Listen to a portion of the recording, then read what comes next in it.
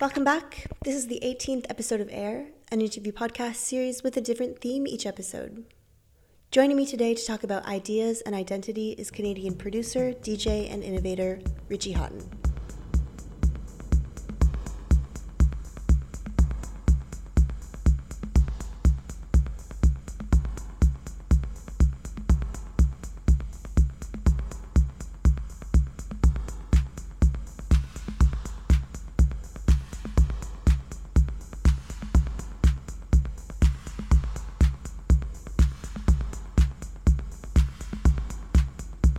Rich is best known for his contributions to techno, both under his real name and in the 1990s under his iconic Plastic Man alias. Since, he's become infamous not only for his music, but for his conceptual performance ideas, his innovation in music technology, his collaborations in art and fashion, and his own entrepreneurial ventures. He's a man that wears many hats, and in this conversation, we take a look at how they each fit into his identity as an artist.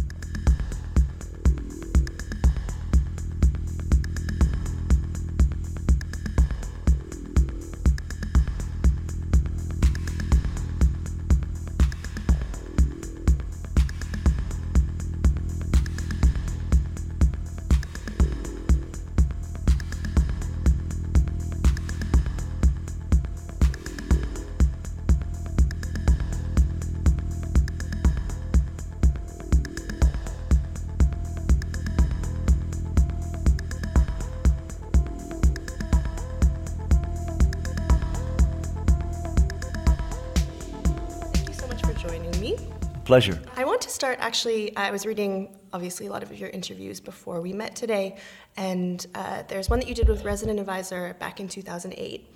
And one of the lines that really stuck out from this profile was, Richie Hawtin doesn't need to try new things, but he does. Does that resonate with you? Yeah, sometimes I think I've said I have a short attention span, but I've been into electronic music now for so long that maybe that's not the case. But I've always had a fascination of the future and challenging myself. And I always remember, even when I was a kid, that I don't know, maybe this sounds really corny or stupid, but that I wanted to be different. Even like at 8 or 9, I was wearing all black, and nobody else in school was. And then I had a skateboard before everybody, and not that it was any good. But I think some of that just is innately inside me, that I want to keep moving forward, and I get a lot of enjoyment when I'm in a challenging situation and I have to learn something else. So is that I get bored quick, or I don't know what it is, but it really feels like that's been in me since I can remember. And so how did that this kind of new ideas thing, how did that manifest when you were younger, for example?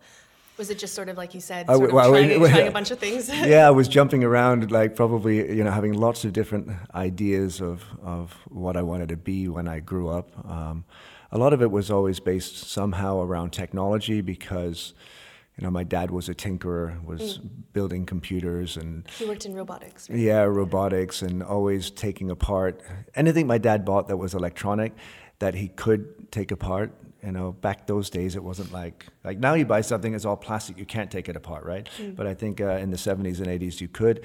And that curiosity also, I think maybe is a good way to kind of phrase my lust for new and interesting things. I really, just came from the household that I grew up on. And that also, I think there was a lot of music in my household, with my dad playing records all the time and reel-to-reels and listening to John Peel. So there was strange sounds and electronics and that kind of wrapped around my curiosity too. So there was a lot of experimentation and curiosity in what I could do with devices. I remember being, in my early teens or even 9 or 10, having little electronic kits and making little wireless radios, and just curiosity and in a way kind of like hacking and seeing what I could make or what I could do with things. So what would you say is your biggest motivation for trying new things where electronic music is concerned? When I first heard electronic music, specifically techno music, like early Detroit records in probably around 1987, 88, it just sounded like music from the future. And when I heard or met some of those producers, Derek May, Kevin Saunderson, Blake Baxter, everyone just had this optimistic view of the future. They were always talking about, the impossible or the improbable. And that really, for me, became the fabric of what techno and electronic music is. This push forward and this search into the unknown of new sounds and rhythms. And that really became the foundation. Like, that's the definition. When I see the word techno, it's like I see the word future at the same time. And I think that's changed for people over time, and as techno is fragmented, and everybody has a different interpretation now.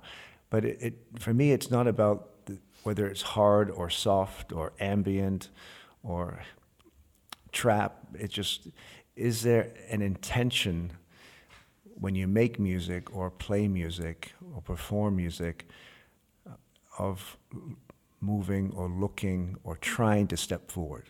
And that is something that is quite, prevalent in my daily thinking or, routine when I sit down in front of machines or when I stand up on stage behind machines.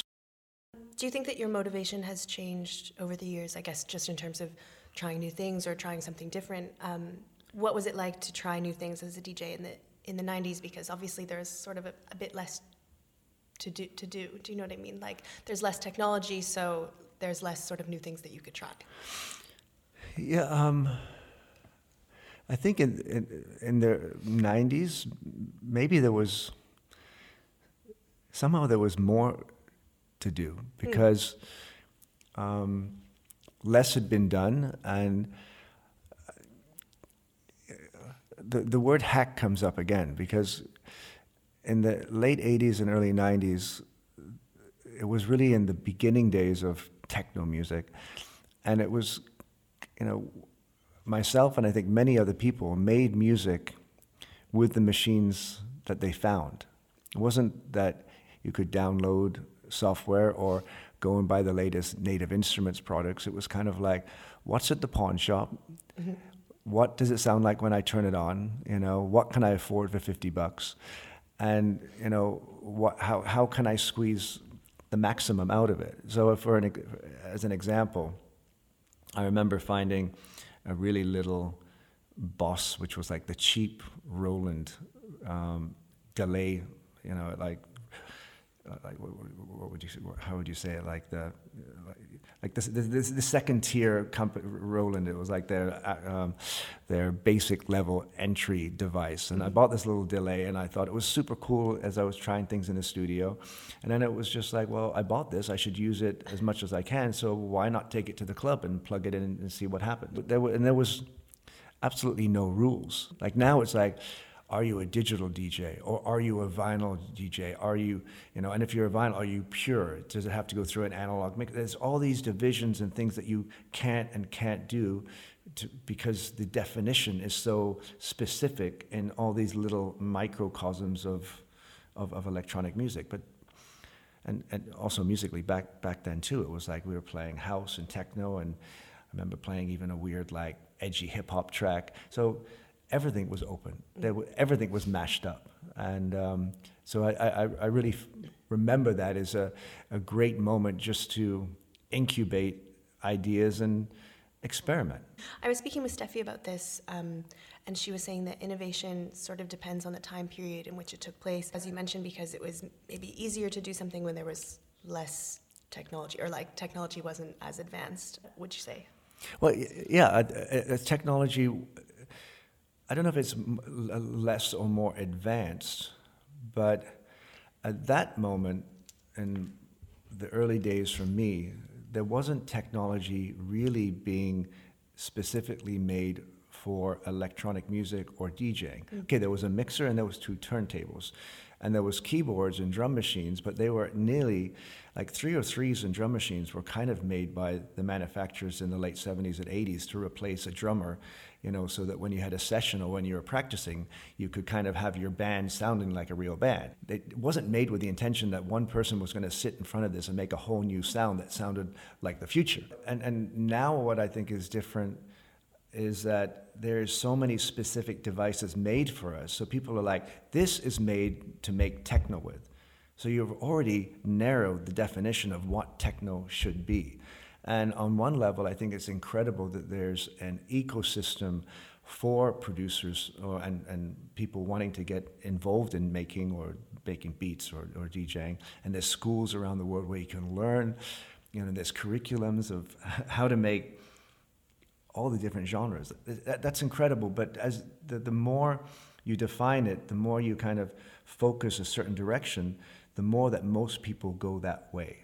And that wasn't the case in the late 80s and early 90s. There was no barriers, and I think the crowds of people listening and people dancing and watching were really open-minded to just see what happened. Do you think that you are going to run out of ideas one day? I definitely had many, many moments where I have run out of ideas.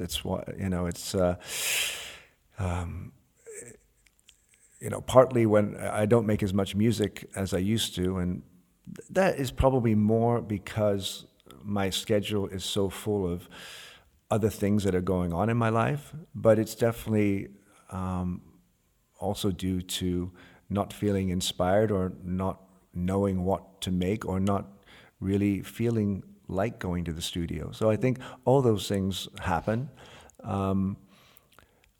But at one point, sometimes a couple of weeks later, a couple of days, or sometimes even a couple of years, and that's why Plastic Man albums don't come out all the time. At one moment, something comes up. Either really you wake up in the morning and you know, or you're reading the paper, walking down the street, or somebody says something, or you're watching a movie and you're like, click, and it starts again. I have no worry that those sparks will stop coming. I think there's so many things going on in the world, but the most important thing is our imagination. The only thing that we need to do is give ourselves time for our imagination to deliver something. And that's probably the hardest thing for all of us these days, because the world is so full on, from reading what's happening in the world and in the news to the streams of information and social media. Like it's so difficult to find quiet time. I've always been one, I love going away by myself for a couple of days. I try actually, yearly to have a week or two by myself. That's not like with my friend or with my wife. It's like, just rich time, read a book and just do nothing and let's see what percolates up. It's very, very in my mind right now because I just had a 2-week, complete cut-off digital health retreat, not exactly alone with my wife, but, walking through forest, and it wasn't I wasn't inspired because I was walking through the forest. I was inspired by silence and letting things just naturally come up. And my brain usually always comes up with something. And that's exciting. Just, Definitely. There's a lot of silly ideas and stuff, but sometimes you're like, oh, that's kind of interesting. Let's see where it goes. And sometimes you're like, that's a really good idea. And it doesn't mean that idea should or can happen right at that moment. Sometimes it takes further time, even years, to slowly gestate and kind of become the, kind of gain momentum to become the full potential of that idea. And so, I guess there are some DJs, for example, who go to their gig, play the records, pack up and go home. And that's just sort of their career. And I don't think there's anything wrong with that. But at the same time, I think it's interesting that you've sort of become known for being this DJ who also is this innovator or has all these ideas. Like, do you think that it's sort of become part of your image or your brand? Yeah, okay, maybe it's not. Is it? I don't know if it is right to, just go to your gig and play and pack up and go home Right. like it's a job. Okay, I maybe it is a job for a lot of people. It's my job too, but and maybe this is just because I came up in a different time. But myself and the friends and colleagues that I feel really connected to, like we live and dream this stuff. Like there's no stop or punch card. Although I try to understand people who are more like that, but yeah, I'm kind of losing the exact question, but no, maybe it is. Maybe I am answering it. It's part of who I am and what I think about, and it doesn't just begin or end when I get on stage, or it's just how I live. Mm-hmm. I'm excited by music and technology and communication and social thing. Like it's just like, how does this all work together, and how can you kind of fuse ideas and emotions and technology into something which radiates from you and touches people? That the power of technology is absolutely incredible, both for good and bad. And I think as I was growing up as a teenager, trying my hands at cinematography and editing and special effects, and then getting into music, it was always like me and electronic things and devices allowing me to touch people and communicate my ideas. And then early internet, early bulletin board systems, it allowed me to go beyond my physical little house in Windsor, Ontario, Canada, and reach people in Detroit, and then reach people in London, England, and Amsterdam, and then around the world. And this was before we had the internet where that was possible for everybody. It was just super exciting. And even though everybody has that kind of possibility, there's still more you can do with that, and that's inspiring for me. That makes me, like, when I get up and my eyes open and it's like, wow, another day, what can we do? Sometimes I need a coffee or a green tea, but that happens more often than not. Does it take a bit of stamina to keep up with that? Yeah. I've been doing this, what is it? What year is it? It's the future now. 28 years or 29 years. I think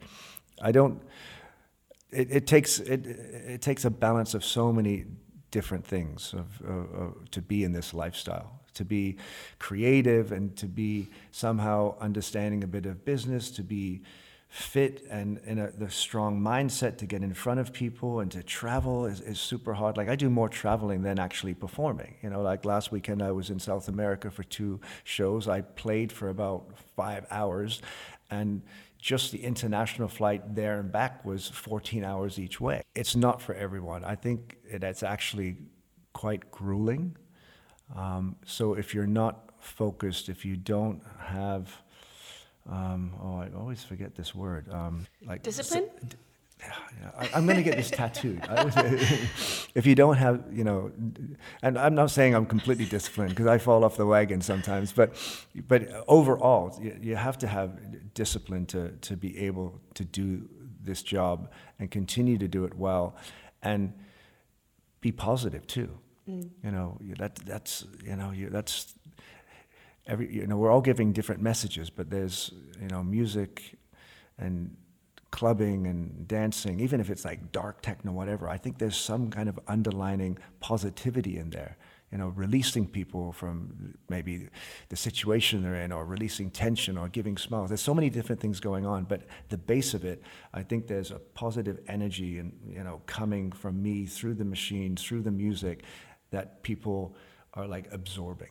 You said in an interview once that there was a conscious effort around the late 90s, early 2000s to be part of things that related to music but weren't only relying on musical output. Can you talk a bit about that? Yeah, I guess, that would be, the idea that there's, more to music than that meets the eye. You know, I think maybe that's more about my fascination with the visual medium, with art.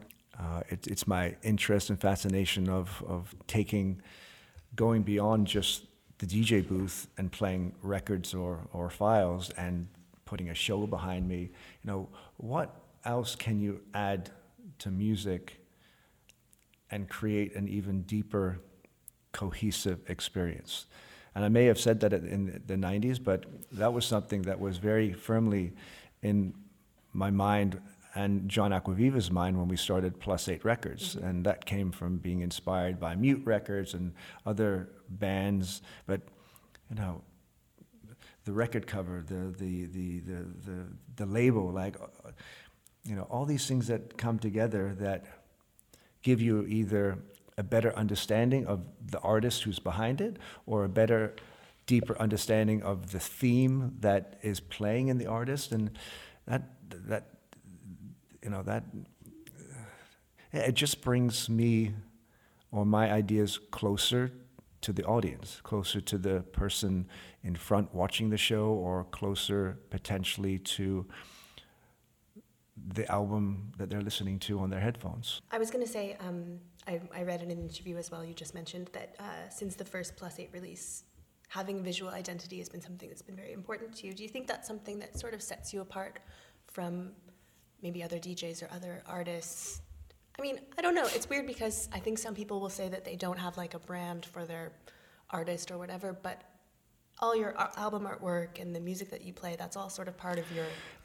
Yeah, but, you know, or some people who don't have, they're unbranded is their brand. But and brands are like, it's, you know, where everything is about brands now. But that was just, you know, part of, that just seemed to be natural since the day one. Of course, you know, there's the Houghton brand after I went from, you know, I had a strong bold head and glasses, and that wasn't like, okay, I need to create a certain look. It was like, well, you know, I was traveling, and it was easier to have a shaved head, and I was blind, so I had strong glasses on, which like I thought I looked nice. That's just kind of what you looked like. Yeah, and then, you know, I grew my hair, and then it happened to be the same hair as I had as a teenager, and it was kind of a strong look, and so, you know, and then Plastic Man, as I was creating that album, and, you know, I was in love. I'm still in love with that album, Sheet One, and I was like, okay, this is incredible. Like, but, you know, how do I let people know this is incredible before they even hear it? Mm-hmm. You know, and then my friend was creating a thing, and as soon as I saw it, I was like, that's Plastic Man. And they're like, well, what's Plastic Man? I was like, well, this is Plastic Man. And then the album was done, you know, and Plastic Man was a state of, you know, how we felt when we were at parties back in the 90s in Detroit, and it just all fused together and became something bigger, you know, so that, you know, all those facets of why, you know, we're sitting here, why I'm well known in the industry, but also why I enjoy this whole industry and fun and life, because it's about all these little facets. So what does your visual identity look like these days, would you say?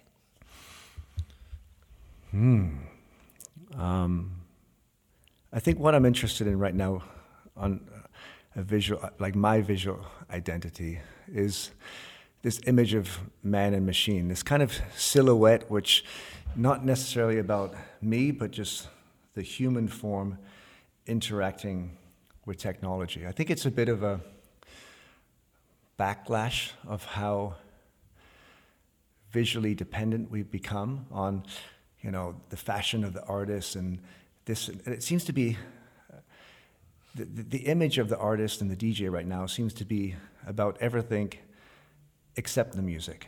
But how do you visualize music? It's very, very hard. So I'm very interested in pushing forward an image that gives you the sense of how this music, you know, where it's coming from. You know, not the party of clapping hands and fists in the air, but, you know, what's the image of how electronic music is made? You know, there's so many things going on with our touches and manipulations of dials and knobs in the studio, and especially on stage. And, that's the image that I want and I'm trying to project right now. More nearly like, more anonymous somehow. Taking a step back, somehow it's like inspired by the early 90s when it was more about the experience of music and clubbing and in dark nightclubs, but realizing that on the level of where electronic music is today and where I am today in festivals and big stages, how do we do that and make it really coherent? How do you make it still have sense to the music and not become a parody of the music? So how do you do it? Yeah, well, that's the and at the same time entertain people, and how do you make images that seem to make sense to the music as you're hearing it, when if it's really a great performer or DJ playing, you actually don't know what's coming next. That's why, for me, the visual form and also how we've developed like the close show, the whole image is kind of honest. It's like, this is what's happening on stage. This is what I'm doing. I'm going to, show you what it looks like, and I know it's going to be entertaining on a sonic level, and I hope it's going to be entertaining and exciting to look at, not only in a static photo, but during the show. And so what about in terms of the sort of art collaborations that you've done in the past? I know you've worked with Anish Kapoor and Andreas Gursky. So is it important for you that art and music collide or meet? Yes, because I believe, that I think the art and music world, there's so many interesting, like-minded artists on both in both faculties, but I don't think the scenes, the audience sees a connection as often as they should. So collaborating or working together with Andreas or Anish just again is another way of bringing multiple components together to heighten the experience. Mm-hmm. Like we live in 3 dimensions. I think, I'm as curious as hearing weird sounds coming out of a speaker as I am walking around a strange object or looking at a how would you say it, like a modified interpretation of a real life scene from Andreas Gursky. I'm also fascinated by those type of artists because their creativity has gone to another level by them accepting technology within their creative moment, and mm-hmm. just like what I continue to do. Especially Andreas, it's really interesting. Well, no, both, because it's like, and if we're taking those 2 artists as examples, Andreas and Anish Kapoor, they both started out with creating it in a more organic, non-technological way, and throughout their careers, they've kind of, played with different technologies to always reinvestigate similar themes and who they are, and that's kind of what I do. I wouldn't sit here and say, okay, I have radical new ideas every year. It's, a continuation of a theme, of an idea that I'm building upon, and quite often I'm using technology to be able to look at it from a different angle, and that gives me a different output. Having conversations of someone who's doing that in a photography medium or in a sculptural medium are really, really inspiring. And then when you actually bring all that together and then put people in a room, and suddenly they're standing in front of a piece of art, and having something that connects to what they're seeing visually on an audio level, you can just create just a more intertwined, deeper, fulfilling experience. I think it's about touching people. It's like, sometimes touching, the intellect, and quite often touching, the emotions, or both at the same time. And the more mediums you work with, the more difficult it gets, because it can become convoluted, and you can miss the purity of just sound or just the visual medium. But when you can bring it together cohesively, it goes to another level.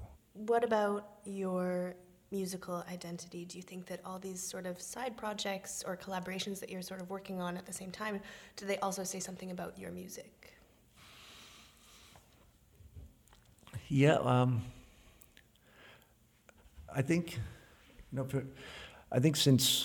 especially since Plastic Man Consume, which was very inspired by art and sculpture, there's been this, art has been a conduit for new inspiration, of just looking at things and trying to visualize them sonically. So in any kind of collaboration, I think you always come out with a new perspective, which enables you to go back into the studio and rethink what you've done. Or even not only the studio, how that's going to affect what you do on stage, or what kind of, show you're putting on for people. It's whether it's been Plastic Man Live or the Contact shows early on, or what we're doing with Close now. I don't think we would have been able to envision those shows, or I wouldn't have come up with those ideas without being very inspired by the visual medium and having conversations with people like Kapoor and Andreas and another friend, Jason Martin, and just thinking about why does this static image in front of me, or this object, this rock in front of me that's carved out and coated with pigment, how is this giving me so much pleasure, and how is it affecting me so much? And then thinking, well, I know how that works on music, and exploring that in the physical world and bringing those together, and then as simply as putting those concepts behind you as you're playing, and hoping that affects the people on another level. Mm-hmm. And what about the more sort of material things, for example, the Sake brand, or you had a fashion line at one point, or you were talking about comic books at one point in the very early days? Yeah, well, the comic books. Yeah, actually, all those projects came up naturally. Like, I don't know, just isn't that the case? You meet people, and then you're like, oh, I'm doing a comic book. Like Alan Oldham, a good friend of mine from back in the day in Detroit. I think he's living in Berlin now, and we just used to hang out, and we were he was doing really cool comics for Transmet. And at that time, we had the whole Plus 8 gang, and me and John, Dan Bell, and we're like, we should do this futuristic comic, and it was just fun, And that's another. It's a word that when you're talking about going to the gig and just punching it, like this has to be fun, like fun, challenging, exciting, scary, nerve-wracking, anxiety. All these things wrap into making life super special. And then things like, the fashion brand, that goes back into the visual image. It's like, okay, it's not just sound coming out of the speaker, especially when I'm at a club, or especially when I'm on stage. You start thinking, well, at least I did, well, what am I going to wear? Like, what looks like I play? Like, what is that image? And that takes you down a path of maybe thinking about fashion. And Sake came out of me falling. I didn't fall in love when I went to Japan. I was already in love with Japan before I got there. I don't know why. Something just fascinated me about images I saw when I was a kid. I'm fascinated by Komodo dragons and Easter Island too. And I can trace those back because I remember having a book with Komodo dragons in, and I remember having a book with Easter Island in. Well, I must have been about 7 or 8. So who knows where all these things come from? But I found myself in Japan. I found myself loving the culture and being curious about it, and following that curiosity into food and drinks, and falling in love with beautiful calligraphy and these these exotic big 1.8 liter bottles that didn't only look good, that tasted amazing. And I started to meet people in this sake industry who were artisans. And when I started talking to them, they reminded me of artists on Midas, that they were like, had these crazy ideas and they were trying to use technology and create a taste, and I fell in love with it. I think when you are following life and these little forks come, you don't have to take them all, but I think it's really interesting to take some of these side journeys and then come back to your main one. And sometimes these side journeys take you somewhere and you bring something back and it becomes intertwined in everything else you're doing. It doesn't come intertwined in my other job because I don't really have a job. It's just, this is my life. It kind of goes back to what you were saying earlier about how, you weren't trying to like have this sort of look with the glasses and the shaved head. That's just how you looked, and that sort of became your, do you know what I mean? Like, these are just things that interest you, and that sort of has become something bigger. Yeah, I can't speak for everybody, but because now we're in a, we are in a industry, and there's probably much more thought for everybody about image and marketing, and I just happened or was lucky to come up while the electronic music was a community, was more of a scene. It was very, very, very small. Like when we went to the Music Institute, in the late 80s, which was seen as like the central techno club in the world, it was like 200 people. That was the community in Detroit for who were really, really, really into it. So, so it was just natural in doing what felt right. It wasn't like there was a master plan. The master plan develops if you just kind of follow your heart and follow your intuition. And so what would you say to people who might dismiss these sort of side projects as like a gimmick or a distraction? Well, I think they definitely can be a distraction, and they, side projects can be gimmicky. It just, that's, that can be difficult because nobody really, it's very hard to like explain how you get into these side projects or what comes, and nobody will really understand if something's really touching you, or honestly, I think over time people will understand. And you just, if you're just a musician, or if I was, just putting out Plastic Man records or whatever, not everybody's going to like every album. Not everyone's going to like everything you do, just if you're doing one type of thing. But it's over the long haul, if you stick and stay focused to the things that you find enjoyable, that can be multiple things, that then the people who are on that journey with you will start to understand that, okay, maybe I didn't like Closer, but I like Consumed, and then I like EX, and I can see where Rich is going. This seems like, this is Rich. And that's all you can do. You can only be who you are. And I think that's probably something that I'm learning, again, more now about like, oh, like who am I? Like, I'm not, 1990s, shaved head Rich who was only making music and was completely happy just going raving every weekend. That's part of me, but there's other facets. And I just want to, I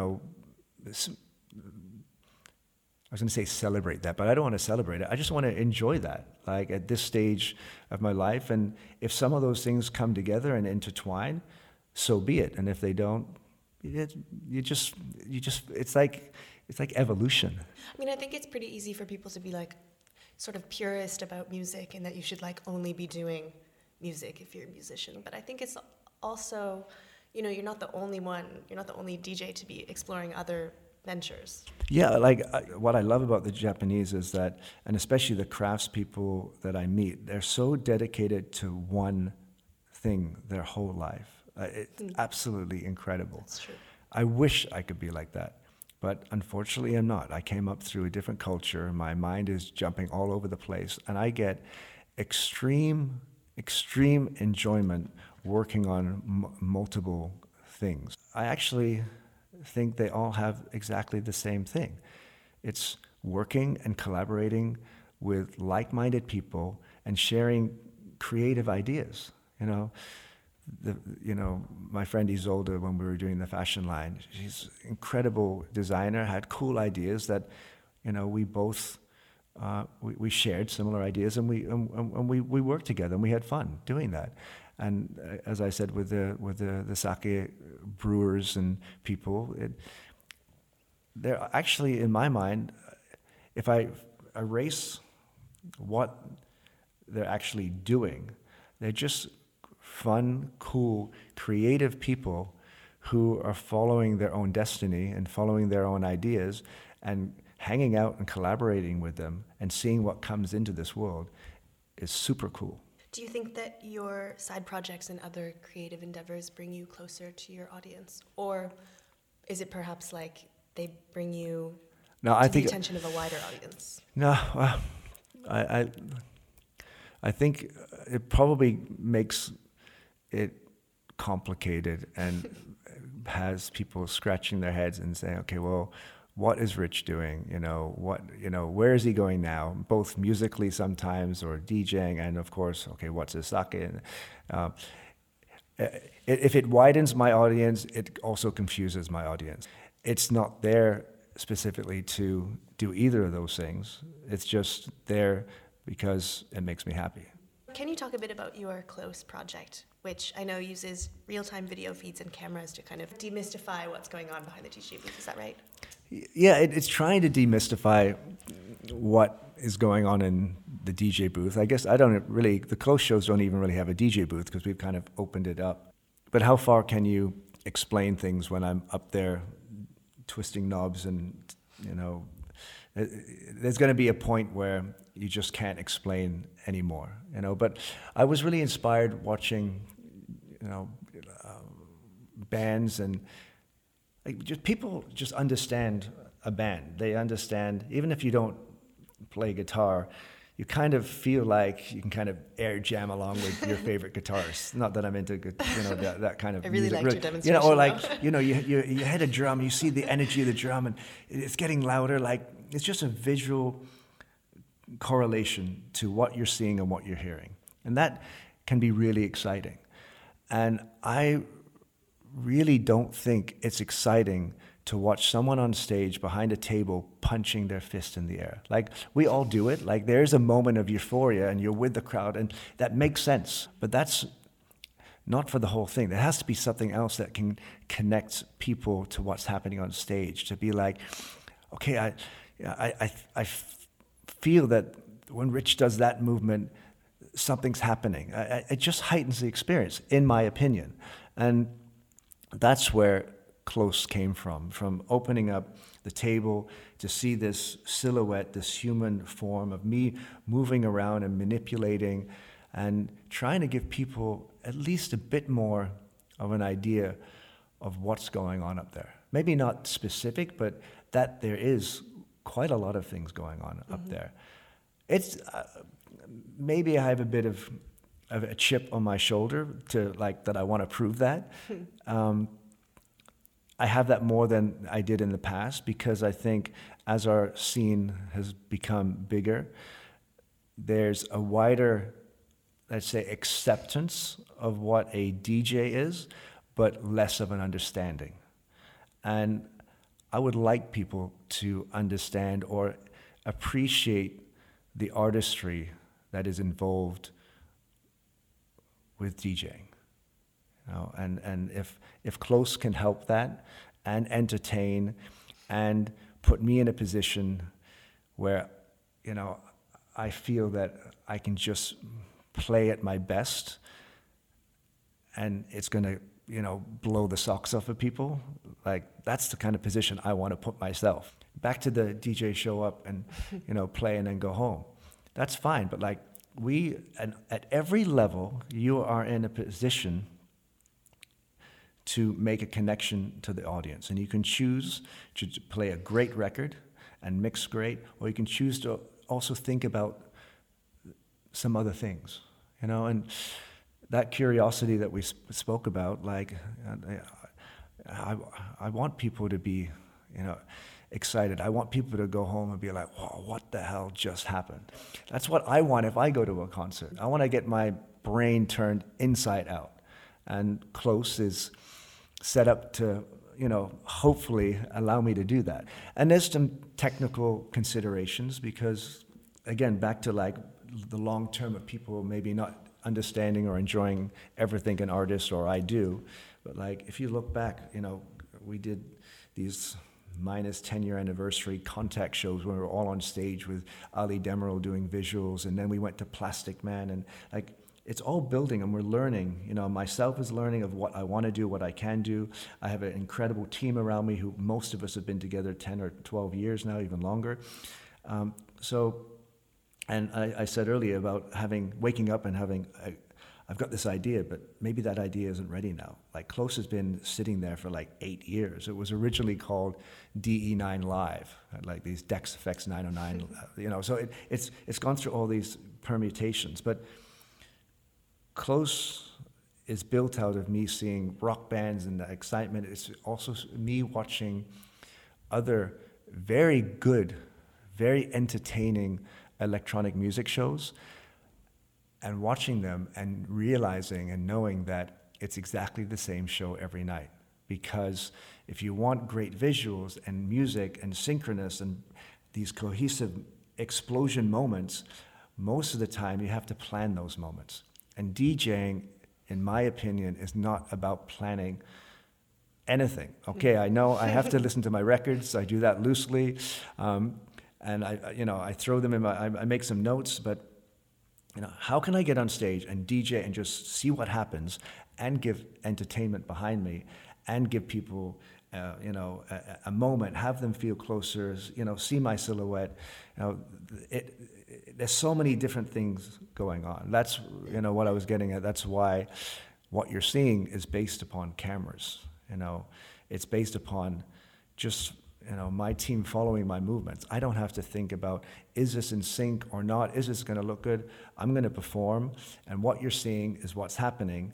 And it's like what we talked about of like, I'm there, but I'm also kind of disappearing. Like it's this man and machine moment, and hopefully what you're seeing and what you're hearing is just like melting into each other as it twists your brain inside out. Mm-hmm.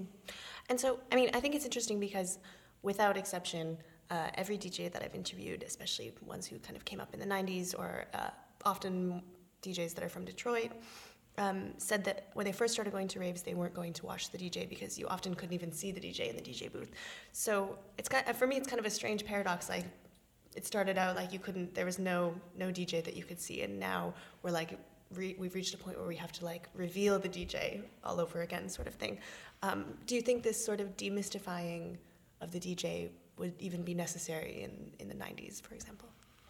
Well, I don't think it was necessary back then because it was on just such a smaller scale. Like if I remember being at the clubs and when I started, I was really in the corner.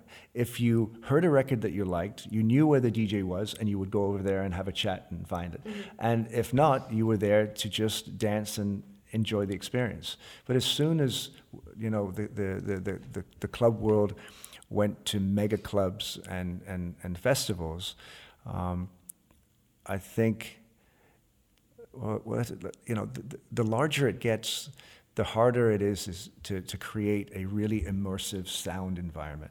So the actual sound experience, actually, the quality of it goes down a little bit. So I think that's also why you start to think about what else can I add to give everybody in this huge crowd in front of me an incredible experience.